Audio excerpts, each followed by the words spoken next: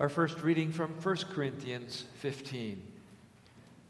For as by a man came death, by a man also has come the resurrection of the dead. For as in Adam all die, so also in Christ shall all be made alive, but each in his own order. Christ the firstfruits, then at his coming those who belong to Christ. Then comes the end, when he delivers the kingdom of God to the Father, after destroying every rule and every authority and power. For he must reign until he has put all his enemies under his feet. The last enemy to be destroyed is death. Why am I in danger every hour? I protest, brothers, by my pride in you, which I have in Christ Jesus our Lord. I die every day. What do I gain if, humanly speaking, I fought with beasts at Ephesus? If the dead are not raised, let us eat and drink, for tomorrow we die. Do not be deceived. Bad company ruins good morals. Wake up from your drunken stupor as is right, and do not go on sinning, for some have no knowledge of God. I say this to your shame. But someone will ask, how are the dead raised? With what kind of body do they come? You foolish person, what you sow does not come to life unless it dies. And what you sow is not the body that is to be, but the bare kernel, perhaps of wheat or of some other grain. But God gives it a body as he has chosen, and to each kind of seed its own body. For not all flesh are the same, for there is one kind for humans, another for animals, another for birds, and another for fish. There are heavenly bodies and earthly bodies, but the glory of the heavenly is of one kind, and the glory of the earthly is of another. There is one glory of the sun, another glory of the moon, and another glory of the stars, for stars differ from star in glory. So it is with the resurrection of the dead. What is sown is perishable, but what is raised is imperishable. This is the word of the Lord. Thanks be to God. We rise. The Holy Gospel according to St. Luke, the 6th chapter. Glory to you, O Lord. Jesus said, but I say to you who hear, love your enemies. Do good to those who hate you. Bless those who curse you. Pray for those who abuse you. To one who strikes you on the cheek, offer the other also. And from one who takes away your cloak, do not withhold your tunic either. Give to everyone who begs from you. And from one who takes away your goods, do not demand them back. And as you wish that others would do to you, do so to them. If you love those who love you, what benefit is that to you? Even sinners love those who love them.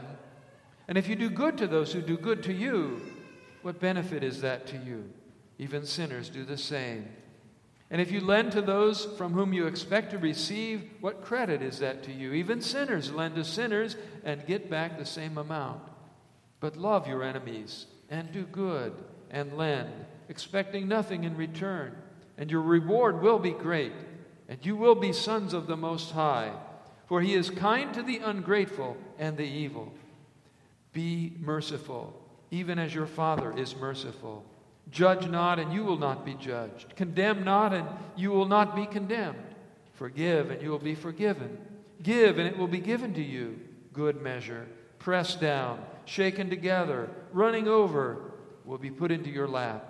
For with the measure you use, it will be measured back to you. This is the gospel of the Lord. Praise to you, O Christ. We confess. Grace, mercy, and peace be unto you from God our Father and our Lord and Savior Jesus Christ. Amen. Let us pray. Let us thank our God who causes hope to spring up from the ground. Christ is risen, Christ is giving. Life eternal, life profound. Amen. The two readings that we have this evening, first one from 1 Corinthians 15, and then the gospel reading from Luke chapter 6. These are readings that get at core doctrines of the faith. One speaks about the resurrection of the body. The other talks about loving enemies. And throughout the week, as I was thinking about these two readings, I had a hard time trying to figure out which of these two doctrines is harder for us to believe and live out. Given our recent history, it doesn't seem like our faith, especially in these two doctrines, is as rock solid as it could and should be. And to be sure, we all confess the resurrection of the dead and the forgiveness of sins. We just did it in the Nicene Creed. But if the last 2 years have given us anything, it would be a time to demonstrate our belief in these two doctrines. And by that I mean that we don't only think about them as an idea that we have read about, but that we live and act in our lives as if they were true, even though we haven't seen them with our eyes. In regard to resurrection, then, Christians should not act as if sickness or death are the worst things that could happen to us. But we know that losing Christ is far worse. And the church down through history has remembered martyrs for this very reason, that they understood, they acted how they did, believing that there was a fate worse than death. And so Paul mentions in our epistle reading this evening that he was in jeopardy daily, and that he was willing to put himself in jeopardy daily because he believed in a God who raises the dead. Otherwise, he says, you may as well live it up now. You could eat, drink, get up whatever merriment or pleasure you can today, because death is coming and death is the end. But Paul says to live that way would be to live a pitiful life. And that is not the life of those who confess the resurrection. And then in our gospel reading, in regard to loving and forgiving those who have wronged us, well, undoubtedly, this has been a struggle for all of us these last 2 years. But we see Jesus at the heart of the faith, the reason there is salvation, the reason we have faith at all, at the heart of the faith is the merciful heart of God. Jesus says, God is kind to the unthankful and evil. Therefore be merciful, just as your Father in heaven also is merciful. Loving, doing good towards, blessing, praying for, forgiving those who have done things that need forgiveness, prayer, love. That is what we have seen God do for us in his Son, Christ Jesus. So that is how we are to act. I know why these doctrines are so hard for us to believe, why these are so hard for us to live out. Among other things, it has to do with wanting to believe our own eyes rather than what we hear from Jesus. It also goes right in line with the old proverb, a bird in the hand is better than two in the bush, or two in heaven, we might say. Because we too fall into the worldly trap of thinking that this life that we are living right now, this money or whatever blessings that we have right now, is all that we may have, so we better keep a tight hold on it. But Jesus says here and elsewhere that is not true. That even the life we have now is a gift, and we can't extend it even by a little bit. No matter how hard we try to hang on to it, we will all lose this life. Yet Jesus says that he comes that we would have eternal life, and that the life that he gives us after death will be better than the one that we are currently living. Now, Paul writes, we have corruption, we have dishonor, we have weakness. Then, he says, we will have incorruption, we will have glory, we will have power. That the bodies we have will rise to something far exceeding what we now have. And he says it is something like what we now have is like a grain or like a kernel of wheat, but when it dies, when it is planted in the ground, it springs up into a larger plant. As to wealth, Jesus says that the greater treasure is and will be ours. We heard it last week in those Beatitudes from the Sermon on the Plain as Jesus blesses the poor, and he doesn't bless them with more money, but with a kingdom, an entire kingdom. For those who hunger, for those who weep now, for those who are excluded and ridiculed now, Jesus promises to give fullness and laughter and heavenly rewards. And as we hear that, and then as we look out at the world around us today, and I don't mean the world out there somewhere in Europe or in the Mideast or in China, I mean the world around us here, now, today, are there many other teachings that are so at odds with the world's way of thinking and doing things? When you think about, see how the world turns things upside down so that what God says and proclaims becomes strange, even distasteful to our minds. If these things that we hear about today, forgiveness, loving our enemies, eternal life, if these things don't sound good to us, then who is in the wrong? And what has come over our minds? Repent.